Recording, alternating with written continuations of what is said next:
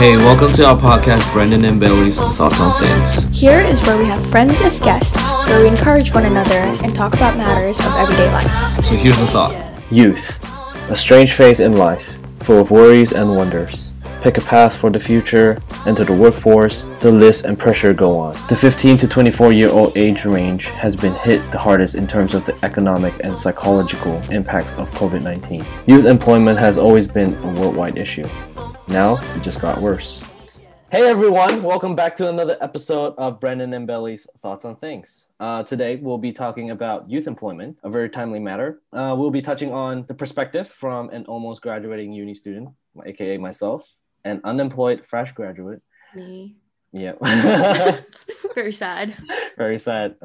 Cue sad music. And an employed fresh graduate. We have invited a friend of mine, Jane Chen, a professional youth advocate. She refused to be called professional, but she is a youth advocate, a speaker of many events. We've worked together previously when we were both at uni, a busy person who has little to no sleep. But Jane, will you introduce yourself? Sure thing. So I'm Jane. Again, I don't know about professional youth advocate because most of it's like volunteer work. But I work with a couple of organizations in Melbourne around youth issues, particularly from the perspective of migrant and refugee young people. Yeah, and so I end up writing and occasionally appearing at events and just talking about how young people need to be part of policy development because we're dealing with all these challenges and we need to be like part of the decision-making table. Because otherwise people don't care about us. There you go. That's true. That's true. That's true. I mean, if they say, youth is meant to help us prepare future generations and everything, then we definitely do need to have a bigger role in, expressing our voices and what is really needed and what is really necessary for us. Right. But okay, before we get into the gist of things, I actually just wanted to throw it at our guest today. So Jane, okay. We're talking about youth employment. I know you have a lot to say as I was talking to you about the topic that we were proposing, but your thoughts. Let's start off with that. This is so broad, just like my thoughts. Just your thoughts. I mean, I think it's kind of like the question that's on everyone's mind. Like most young people are worrying about jobs in two senses. Like first of all, how are we going to get a job to cover my expenses right now? And then jobs in terms of careers, like how do I get the career I want? And like there are a lot of barriers right now. The economy is not great. We're in the middle of a pandemic, and it's kind of just like, how do I follow my dreams? And often there's like a lot of pressure around doing that. Like pick the right degree, like follow your aspirations. You've got your strengths, but often that's not really possible because there's just like too many roadblocks in your way. There's really expensive degrees. There's depending on who you are, there might be like particular forms of discrimination you're facing, and so you've kind of got all this like responsibility on you to get yourself a job. But as a young person, that's increasingly difficult to navigate. Yeah, I think it's that trying to find the balance of, okay, this is my dream, but here is reality. And how do you, right? Like, okay, I gotta be realistic, at the same time optimistic. How do you kind of, how do you kind of go about it? But I love that you touched upon that. I know, knowing you over a few years, like policy has been such a huge thing that you are passionate about, like even the volunteer work that you do. Like, is that the career that you are thinking of going towards? I guess so. Like, it's kind of where I've landed right now. And almost by accident, like I got an internship thinking that I would do the internship and then I would be unemployed and really confused and spend like the rest of the year having a bit of like a gap year and just think about where I want to go next. So you thought your life would be mine? Yeah. And then they were like, like let's keep you longer. And now I'm still working in like a kind of government policy space. Whilst also trying to work out like, is this where I want to be forever? Do I want to be more on the research side of it? Do I want to be working outside of government but influencing government? Just those really big existential questions constantly. I was just gonna ask, like, when did you know that you wanted to advocate for like youth? Yeah, I guess I just kind of fell into it. So like I started uni I knew I wanted to do Asian studies because I was really interested in Asian studies. I thought I might try economics, and then I did some units and I was like, this is too mathsy for me. And like eventually I found myself doing sociology, and that was like, this is exactly right. Like I'm learning about all these like different forms of inequality, and it's just like really fascinating to me, something where I feel like I want to make I can use my skills to be really influential. And then like from there started trying to find ways to volunteer at different organizations, and then through those organizations, like they really like built up a lot of spaces for me to be a vocal advocate and to talk about, you know, my experiences and why I feel like this is an issue that I'm facing and that other people are facing, and what I think we should do about it. Does that answer your question? Yeah, definitely. Very thoroughly. Very thoroughly. Yeah, 100%. What at this like point of time do you feel like, what do you think is the biggest barrier for youth employment, like in terms of like in a broad sense? I guess one of them would be like, you know, you need experience to get this job, but like in order to get a job you need to get experience. Do you think that's one of the biggest issue? I think one of the biggest challenges that we kind of tell ourselves lies about is the fact that there just aren't enough jobs. Like a lot of the time they tell you like, oh, you know, like you're struggling to get a job because you haven't got the right skills. So if you do like a different course, you might end up in the right place. If you do a master's or like you do some extra like work experience, then you can learn the skills that you need. But at the end of the day, often it's just that there aren't enough jobs. Like people aren't hiring. And so it's like really tricky in that sense of like, then how are people supposed to get the work that they want? So you're saying it's not necessarily on us. It's not completely on us, no. It's not completely on us. Like make everyone feel better. Like, the economy's like not great right now, and a lot of people just like aren't hiring, and there aren't enough jobs in the sectors where people want to work. Like, you know, for example, like the arts sector is completely decimated right now because of COVID, and the government's not putting any investment into that. So no one's really hiring for like artists. There's not that many opportunities out there. So what are you going to do? That's true. It does feel like the year is at a standstill. And one of the things that I actually did want to bring up while talking about this with you is that there are probably significant impacts this year might cause in the coming years. And it may be very, very subtle, but it'll definitely be a huge impact. Like the cohorts of students that are in uni right now and they're full on just doing stuff online. Imagine the different skills and I guess the gap of skills that would be in the cohort of students previously and then now, the ones that are experiencing uni through this pandemic. It would be super different. Like, I don't know how you two feel because you've obviously studied online, whereas I didn't have that. Are you glad, Jane, that you graduated in December right before all this? Well, I mean, I have to say that I am because I can't imagine, like, it would have been so different if I graduated at the end of this year, I reckon. Yeah. Like, I got in just in time. Damn it, I shouldn't have done that extra semester, man. But life happens. There we are. Yeah, but all three of us are actually arts students. Yeah. You have thoughts on this? Oh yeah, go for it. Go for it. My thoughts? Yes. Just I love being an arts grad, and I feel like people really there's almost like stigma attached to it about grads aren't employable, blah blah blah blah blah. But like there's so much research that shows that maybe not like within the first year of graduation, but once you look at like 2, 3, 4 years after, the rates of like being employed are the same, if not higher, than like other degrees like STEM. Really? And it's just, you know, like we kind of live in an economy where like it's all about your transferable skills at this point, because so many jobs are like changing and evolving, and a lot of it you can learn on the job. But like your more basic skills of like being able to write a paragraph that makes sense, or like communicate really well with other people, like that actually is more important.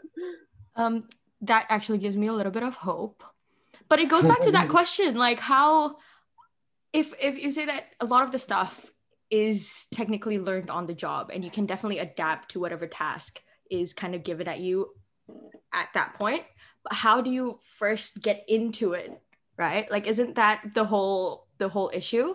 Like the fact that it's hard to actually go into it. Like, yes, you can prove yourself once you're already in it, but how do you get your foot in the door? Yeah, That's just a big challenge right now. Like, how do you make the jump? But yeah, going back into, I guess, youth employment, technically youth is considered to be people of the age group of 15 to 24. So we've been going around about like experience and everything being probably one of the major concerns, you know, like despite COVID and everything. And yeah, just that whole cycle of you need experience to get a job, but you need a job to gain experience, which is on all of our minds, I think. How have you found in your volunteer work in terms of that? Yeah, I guess a lot of my volunteer work is like advocating for young people to be included because while we like might not necessarily have the work experience, the professional experience, it doesn't mean we don't have the skills. And then on top of that, we have like lived experience of, you know, we're young people, so we experience the issues that young people face. We experience the world around us, and that like brings really interesting perspectives, especially when you're working in like the so-called like social impact sector, where you're like trying to fix these problems. But yeah, like young people have really new ideas. We've grown up in a different society, so we know how it works, and we have like a really different spin on things often.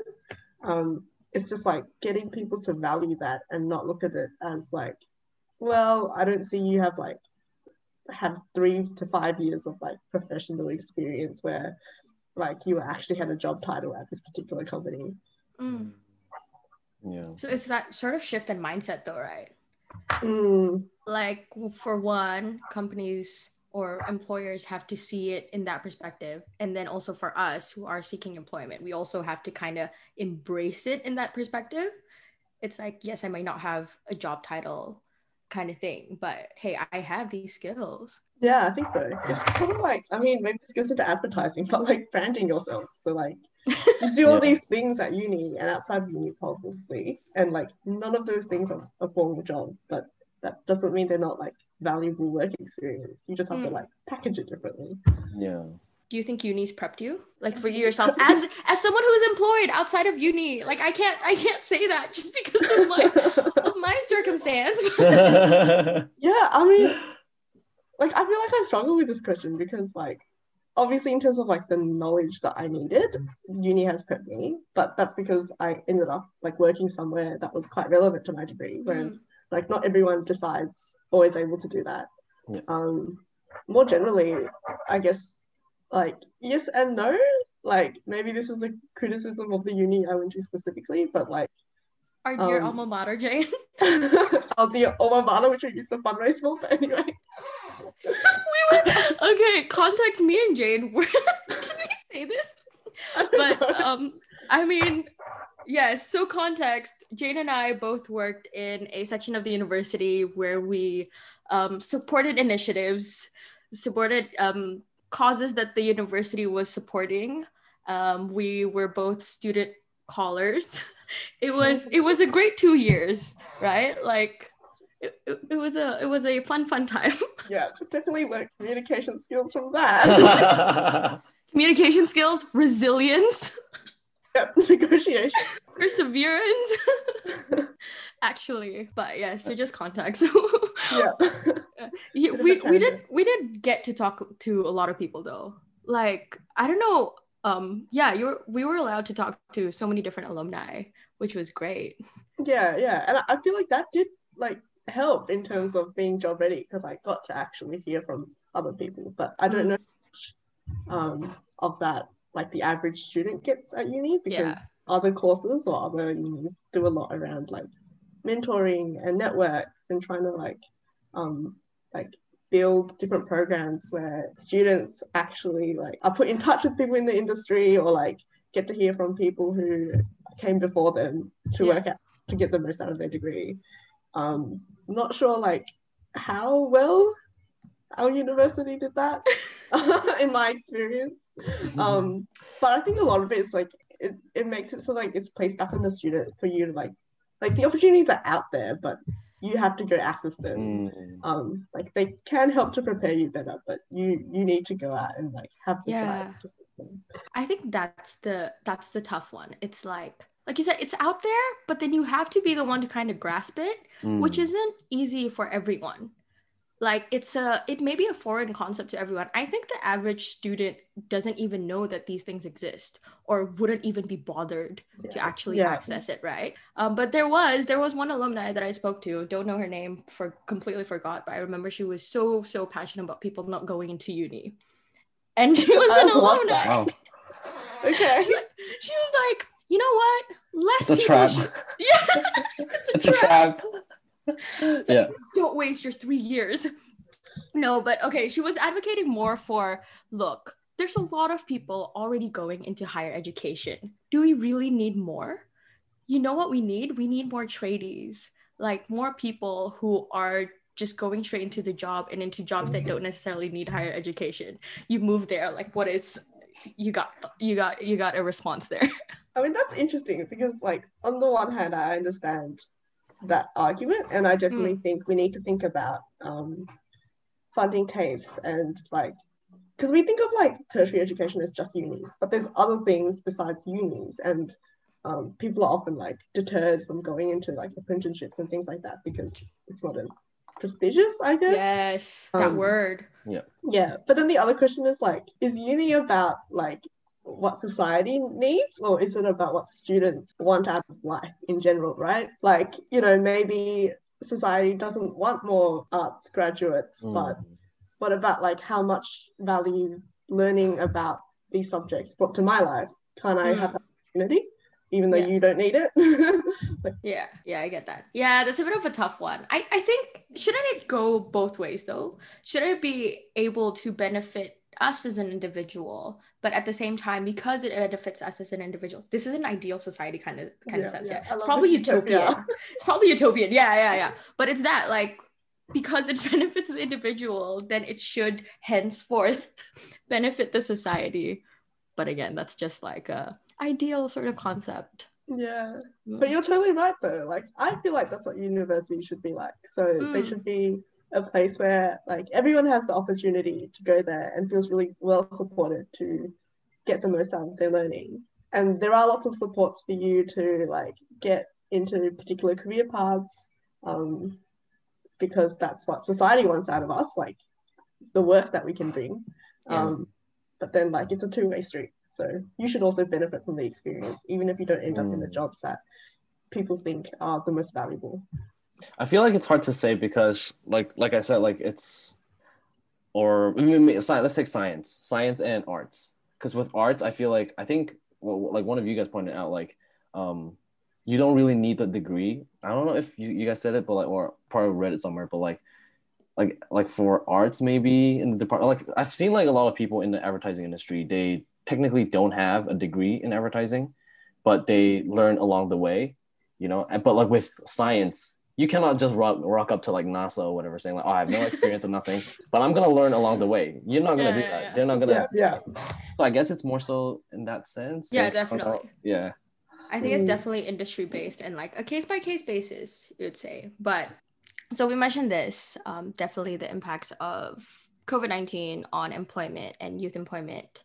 And apparently youth has been the most impacted from the data that I have read in different sources. You know, a large significant sum has lost their jobs, either because of, you know, there's not enough protection. Like for me, I experienced it myself, being casually contracted. That's a whole, it's, again, there are pros and cons. It's just that right now we're seeing the bulk of the cons because there's basically no protection. No one is technically obligated to help you out. And, you know, grateful for the JobKeeper program that I cannot be a part of because I am not a citizen of Australia. Although I am grateful for the people who are able to get it.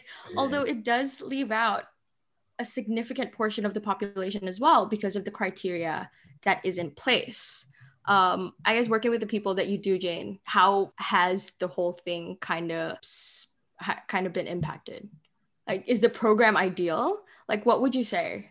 In terms of the JobKeeper program, and yeah, just in terms of like job losses. Yeah, I think JobKeeper's like kind of patching up the symptom, but not really acknowledging the cause.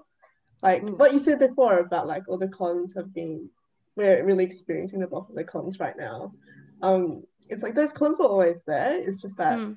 when push comes to shove, that's when you realize how like precarious people are, how insecure the work is. And it's true, we can't keep JobKeeper going on forever. And that should be like a warning sign to us that we need to think about like, why is the work so insecure? Like, how can we expect people to have livelihoods, like put food on the table and take care of their families if this is the kind of like these are the only kinds of jobs available for people, especially young people, because a lot of us are working in like hospo and retail, which obviously all shut down right now. Yeah, how you just like pay your rent if that's the only support that you can get. I remember even like I try to look at the brighter side of things always, right? And I remember just even looking at casual contracts in this point of view of like, it's actually pretty great because yes, while the employer is also not obligated to kind of give a certain amount of hours depending on the contract that they give, but it also kind of works out for us because we're not obliged to just stick to the one job sort of thing, right? Which provides a little bit of freedom, especially for students. But then now, again, like the bulk of the cons, you're like, oh, but they're no longer obligated. Like you can technically get compensated, but then not necessarily. And then I read somewhere, apparently this year, possibly 1.1 million casual workers from the JobKeeper program is left out because they can't get it since they're not employed for more than a year yet in one employment. And I've heard in a few places that, you know, employers try to kind of loophole their way to it. So yeah, that's a huge problem on its own. It's leaving out so many people who are at a disadvantage. Totally. Like the gaps in the system, like you said before, international students is a big one that people are talking about because like you guys are here like working and like bringing value. But then the response when times get tough is like, you should have thought about your financial security before you came here and go home. Like it's just like leaving a lot of people like fend for themselves in a pandemic. Thank you. Like if you can't afford it, go home. Like with what flight? To go home. No, actually, I volunteer for this food relief center, and I thought it would be a lot of families, but it's more so the case just because of the location that it's in, which is in South Bank, close to CBD. It's mostly international students. It really is. Yeah, and it's just really sad to think. Like I'm grateful. Like I think, well, me and Brandon, we've been blessed enough to be in the portion where we are still somewhat able to be financially supported by our parents, right, as international students. But there are so many coming from so many parts of the world where they literally came here with just enough, you know, with just enough to survive, and then they're meant to find even more survival when they get here. So there's not even like a backup sort of thing, and it's just such a sad sight to see. It does tug at my heart. So thank you for mentioning that. International students, we feel you, we hear you, we are here for you. Oh my gosh. Do you work with any international students actually? Trying to think. I guess some. And obviously there's like a lot of overlapping issues that are like challenges everyone faces. But yeah, I guess for me it's like just being really conscious of the ways in which I am really like privileged and protected from certain issues because I'm not an international student. Like even a lot of the challenges that I was talking about in terms of youth unemployment, like I'm very lucky I don't have to worry about paying rent. And like I try to be really clear about like, I have parents who like I live in their house. So just like I talk about a lot of issues, but I also know that I want to like raise attention to them, but I'm not going through them personally, and I want to like recognize that. You're great for doing that. Like I know I keep up with your stories, and that's always something that you definitely emphasize. It's like, look, I say these things. I know I'm not. I know I'm not experiencing the same things, but let me support you with what I can support. You know, so I appreciate that you kind of pointed out in that sense, because you do advocate for a lot of things. I just like get angry about a lot of things. Yes, she is very ranty. I am. Yeah. My Instagram is not a positive place. Well, you haven't gone on a rant position right now. Like, what are turned down? what are your biggest peeves right now? What are my biggest peeves? That is like a can of worms question. That's like its own episode. What are my biggest peeves? That's what I asked Jane. I was like, Jane, let's dig deep. What's on your mind? Where do I start, man? Government. You can just trash the government all the time. Yeah, lack of support for absolutely like all the people who need support the most, and just like not valuing how much work or value they bring to our society, because I don't know, people only care about big businesses apparently because they in all the cash. The worst part is I think it's the fact that it's always framed in like yes, we support big businesses, but then it's actually for the society. You know, isn't that like what kind of irks? It's like, at least just be blunt about it. Yeah, just like say you don't care about everyone else and go. This is our very negative side coming out. This is not good vibes today. No, I'm just gonna ask, does Australia have like the government, do they have like a financial assistance thing where they like kind of like give out money to those that's in need? Because I know in the US they do, right? I don't know what they call it. Would you say Centrelink is probably at the forefront of that right now? Yeah, so Centrelink is kind of the service who provides all those different types of payments. Yep. And the main one right now, they're calling it Job Seeker. So if you're unemployed, you get Job Seeker payments. Which is like another point of contention, because a lot of research is showing the level, like the amount of payment you get is way too low. They raised it during COVID, but I think they've put it back down now. Like they've lowered the rates, or they're planning to lower the rates, and it's gonna put a lot of people back into poverty, especially when you can't get a job right now.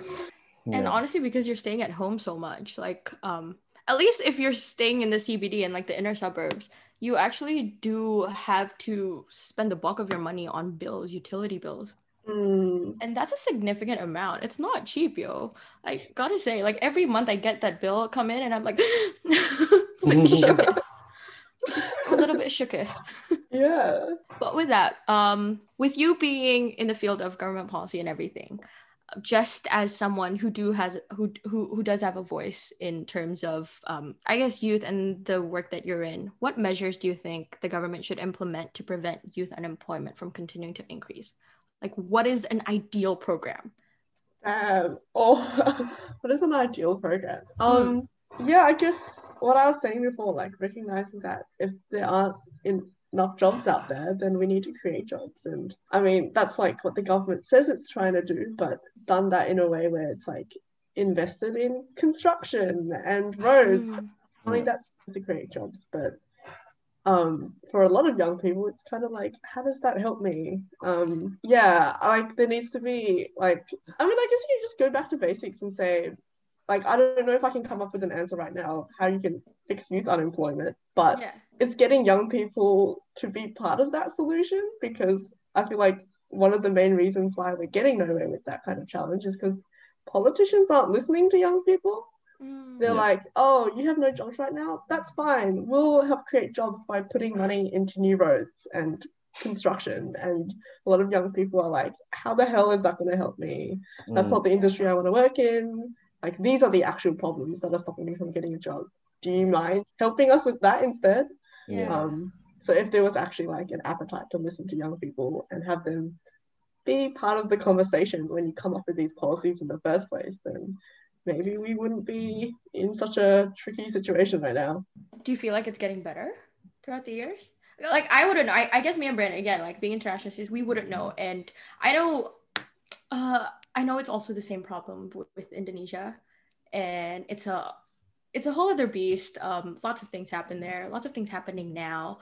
But yeah, in terms of Australia, I guess because we wouldn't know, do you feel like it's getting better? In terms of like Australia? The government listening to young people? Yeah, I do think it's actually getting better. At the moment, like the federal government has a task force that is representing young people, and they're actually doing surveys right now. And there are like a lot more organizations who are working more closely with government and trying to connect them with young people. It's just, I think it's like on both sides. It's like letting young people know that they should get involved, and this is how to get involved, because often for a lot of people it's just like, I vote when I have to vote. I didn't know there were other options. And then on the other side, it's trying to show the people who are making the decisions, like, young people have so many cool ideas and would bring a lot of value if you listen to them. Can you just like make time to listen to them? Seriously. Yeah, that's true. It's again that gap of like, okay, how much value can you really bring? But if it's something that is relevant to us, then wouldn't we have the bigger voice there? Because we're the ones experiencing it. Yeah, like we're the ones who are going to be able to tell you whether this solution is like makes sense to us. Like if, for example, you're doing some kind of policy that's supposed to change our behavior or our attitudes, we're the ones who can tell you whether that's like aligning with how we see the world and whether it will actually work in terms of how we want to like change the way we interact in society. I found this is solid, a sentence. I don't know if you agree with this, but young people are recognized as agents of change, entrusted with fulfilling their own potential and ensuring a world fit for future generations. I kind of love that. I kind of like half love it and half hate it, because it's like totally true. I know so many young people who are agents of change, and they're like doing so much work to try and create a more sustainable, just world for the next generation. And at the same time, sometimes I'm like, young people shouldn't be doing that. We should just be like hanging out, having fun, enjoying our youth, and not trying to like fight with politicians all the time because they don't have our best interests at heart. Like, you're the one in power. Isn't that your responsibility? Let's just have fun. Yeah. Like, allow us to just enjoy life. No, I think it may be the way that I said it too, though. I should have said it so sarcastically. If you use like different intonations, it actually sounds different. It's like young people are recognized as agents of change. Like that makes it sound so much better. Makes a difference. Yeah. But yeah, that's cool. Thank you for sharing that. That's actually I think hearing it in that sense, there are a lot of people kind of rising up and seeing what it is that they feel like is in need of change. And the young people who are stepping up, honestly, like kudos to them, like much respect to all of them. I don't know, like to you, I've always said like very grateful to have you as a friend and know what you do, what you doing what you do in the society. And like you've always been so humble about it. So I'm like super uncomfortable right now. I know. I don't know how to respond to that. That's why it's great. I too do not take compliments well, but I like to create that awkwardness to people. I guess, okay, the three of us being in different positions of life sort of right now. What are, and this is again a very broad question, what are our hopes for the future in terms of youth employment, being young people ourselves and going into the workforce, or already is in the workforce, or hoping to be in the workforce? Okay, you know what? I am employed. I'm just not working. Okay, like it's a confusing place to be in. Yeah, is that in terms of like what kind of work I'm hoping to do, or like what? Let's do both. Okay, interesting. I guess like if I were to imagine an ideal world, like what the world of work would look like, it's like people get to do work that they enjoy and find meaningful, and then they get rewarded for it.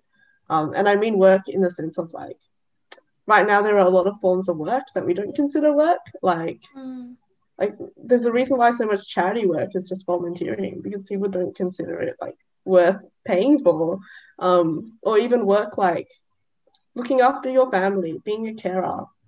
That is like bringing so much value to people into society, but that's just your role. That's not something you get rewarded for. So it'd be really nice to have a society where all of that, like every kind of effort and labor that you put in to create a better society, is recognized as like meaningful work. That would be great. That's awesome. Yeah, that's awesome. There's even like the rise of like unpaid internships, like A whole nother subject. a whole other subject. But yeah, I was talking about this to Brandon earlier, and I'm like, I am a full on like no supporter to that. And I know a lot Yeah. of unis definitely exploit it as well. Like you I even hate pay them. to get into internships. Like that doesn't make sense to me. Mm. And it's like a business of its own, you know, like True. people, yeah. And it's not even a guarantee. Like people actually pay to get into programs that would get you into an internship. So you pay to get into the program with no guarantee that you will get an internship, but it's just higher chances. And I'm like, I don't know how I feel about that. But anyways, I do definitely agree with that. I do definitely agree, as in, again, with this year, there's just so many things coming into light. And then, yeah, like places where positions where it was previously undervalued, or at least you're not seeing, is now, you know, seen as the most essential things, like healthcare workers. Like, of course, we've loved them from the start, like doctors and everything, but now we see like how much nurses are so much in need, right? And there's a lack of it. For example, care workers, like you said, aged care home workers, like that's a field that is undervalued, and not just in terms of money wise, but also as a society's mindset, I feel. So yeah, definitely ideal world sense, we got to get there some way, one way or another. Gotta fight for it. I guess, can we go back to unpaid internship? We can. Please. I mean, I did a couple unpaid internship for RMIT, which is okay. I guess love RMIT, dude. I do love RMIT. They're the best university ever. I'm kidding. I don't know. When I first had my first unpaid internship, I was like, okay, like it felt a little unfair at the same time, and also like, I don't know. I felt like you guys might have a different opinion on this.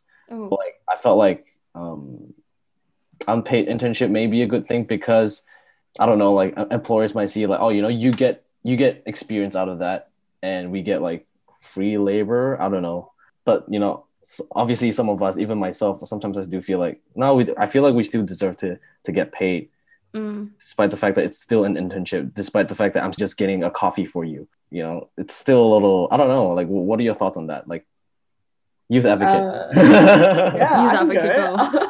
I mean, I think the thing is, for a lot of people, it's like, well, you know, if we didn't have unpaid internships, the alternative is probably just like less internships, which is even worse. And I think I can see that to an extent, but I think we need, like, if you're going to offer an internship, be really realistic about what the limitations are and where it's going to get you.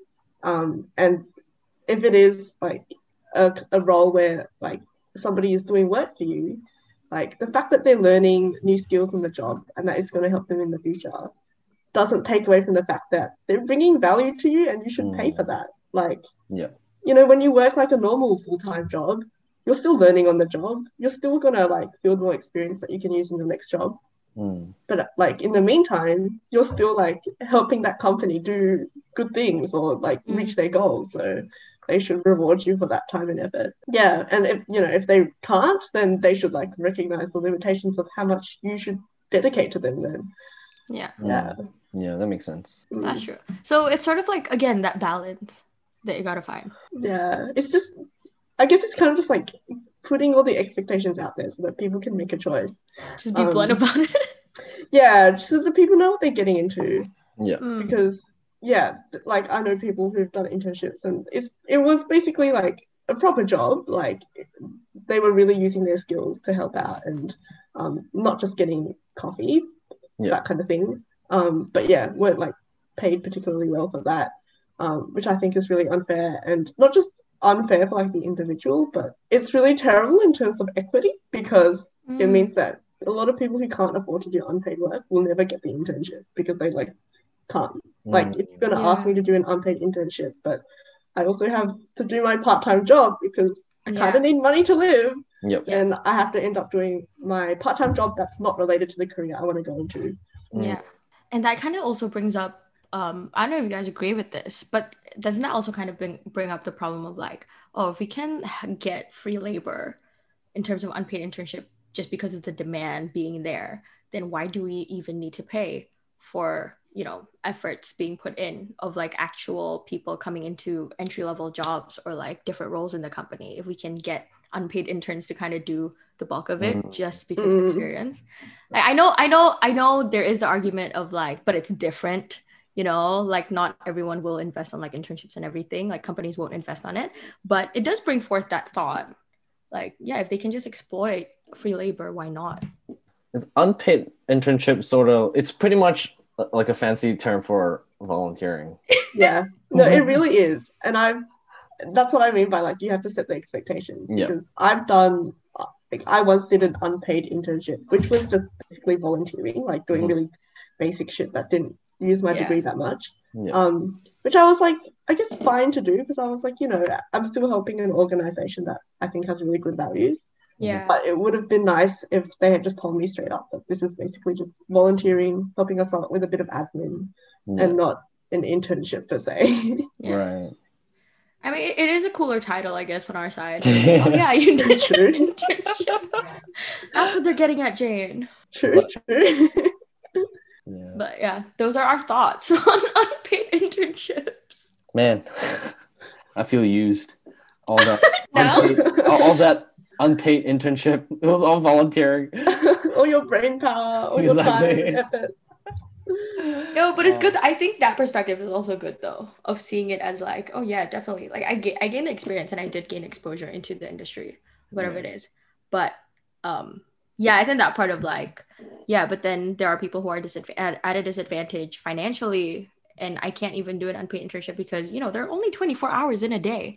And if you need, and if you actually need income to survive, then there's not opportunity to actually grasp that unpaid internship, no matter how much it is there for you. Do you talk to a lot of like, as a youth advocate, do you talk to a lot of like young people regarding like again, unpaid internship? Do you hear a lot about that, like complaining? Yeah, I do. I guess I talk about it more in the non-profit space in terms of youth participation, because like a lot of organizations are like, yeah, we want more young people to be part of our programs and to give them more power and volunteer with us.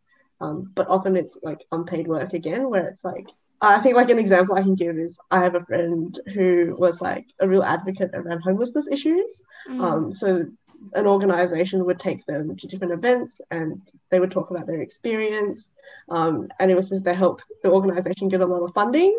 Good, but that was work for that person. Like they're sharing their story over and over again, and they're not necessarily getting like recognized for that and rewarded in terms of payment. Like a lot of that advocacy work, people don't realize that is a lot of like time and effort. Definitely. It's not just like, it's not just like somebody happening to share their story at a particular moment. It's like they probably spent some time thinking about what points they had to like talk about, and they researched and they took the effort to travel to that location.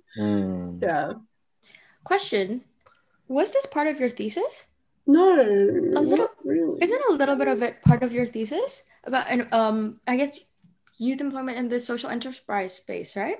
Oh yeah, a little bit. I was kind of just my thesis was on like how we think about the concept of unemployment. A linguistics point of view. So like a study of like the use of language in social enterprises.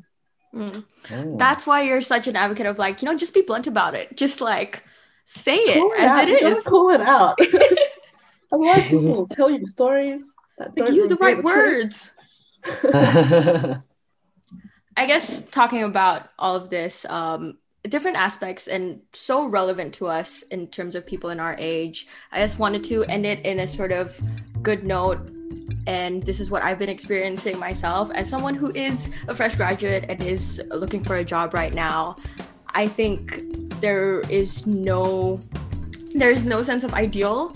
And COVID-19 has impacted us very, very thoroughly throughout the whole world, wherever you may be. But there will be doors open as hard as it is. And I'm staying hopeful. So hopefully people out there are also staying hopeful. Brandon coming out of uni soon. Staying hopeful. But yeah, I wanted to end it that way. Like I know we tend to stick so much into what is ideal for us. And again, we do need to find that balance of like reality and what is it that we aspire to do. but each and every single one of us, I would say we have our own different timelines. So let's just go at it day by day. Hopefully, to everyone, I hope for the best for all of you from the BBT podcast. Yes. Jane, do you have any end remarks? I guess just encouragement for anyone and everyone, or like anything that you want to share. Last. Yeah, I guess echoing what you said about everyone's on their own timeline is really important. Like, don't let people feel like, oh, you haven't reached a certain point, so you're not doing well, because once again, we are in a pandemic. There is no such thing as like normal or where you're supposed to be now. And I guess in general, just stay angry, but stay hopeful. You know, like be passionate about like the very real issues that are out there. Yeah. But you know, if we work hard, if we advocate, if we stay knowledgeable, then there's hope. That's great. I like that. Cool. All right. Thank you, Jade, for joining us today. It was such a pleasure. You now have the opportunity to do a social plug. Oh, okay. What do I want to plug though? Anything and everything. I have a website, janechen.me. That's the only thing I can think of. There you go. That's cool. And your Instagram? You My do advocate for a lot of things there. My Instagram is private though. Never mind. For a reason. I mean, you can try to find me, but yeah, I get pretty angry on there. if you're into that, you know, why not? You can try. I might accept. We'll find out. I mean, No. she won't Yeah. approve it. Yeah, go to Jane's website, y'all. janechen.b. Well, that is it. Make sure to follow us on BBT Podcast to stay in touch with all our uploads and updates in the near future, and we'll see you soon. Bye, everyone. Bye.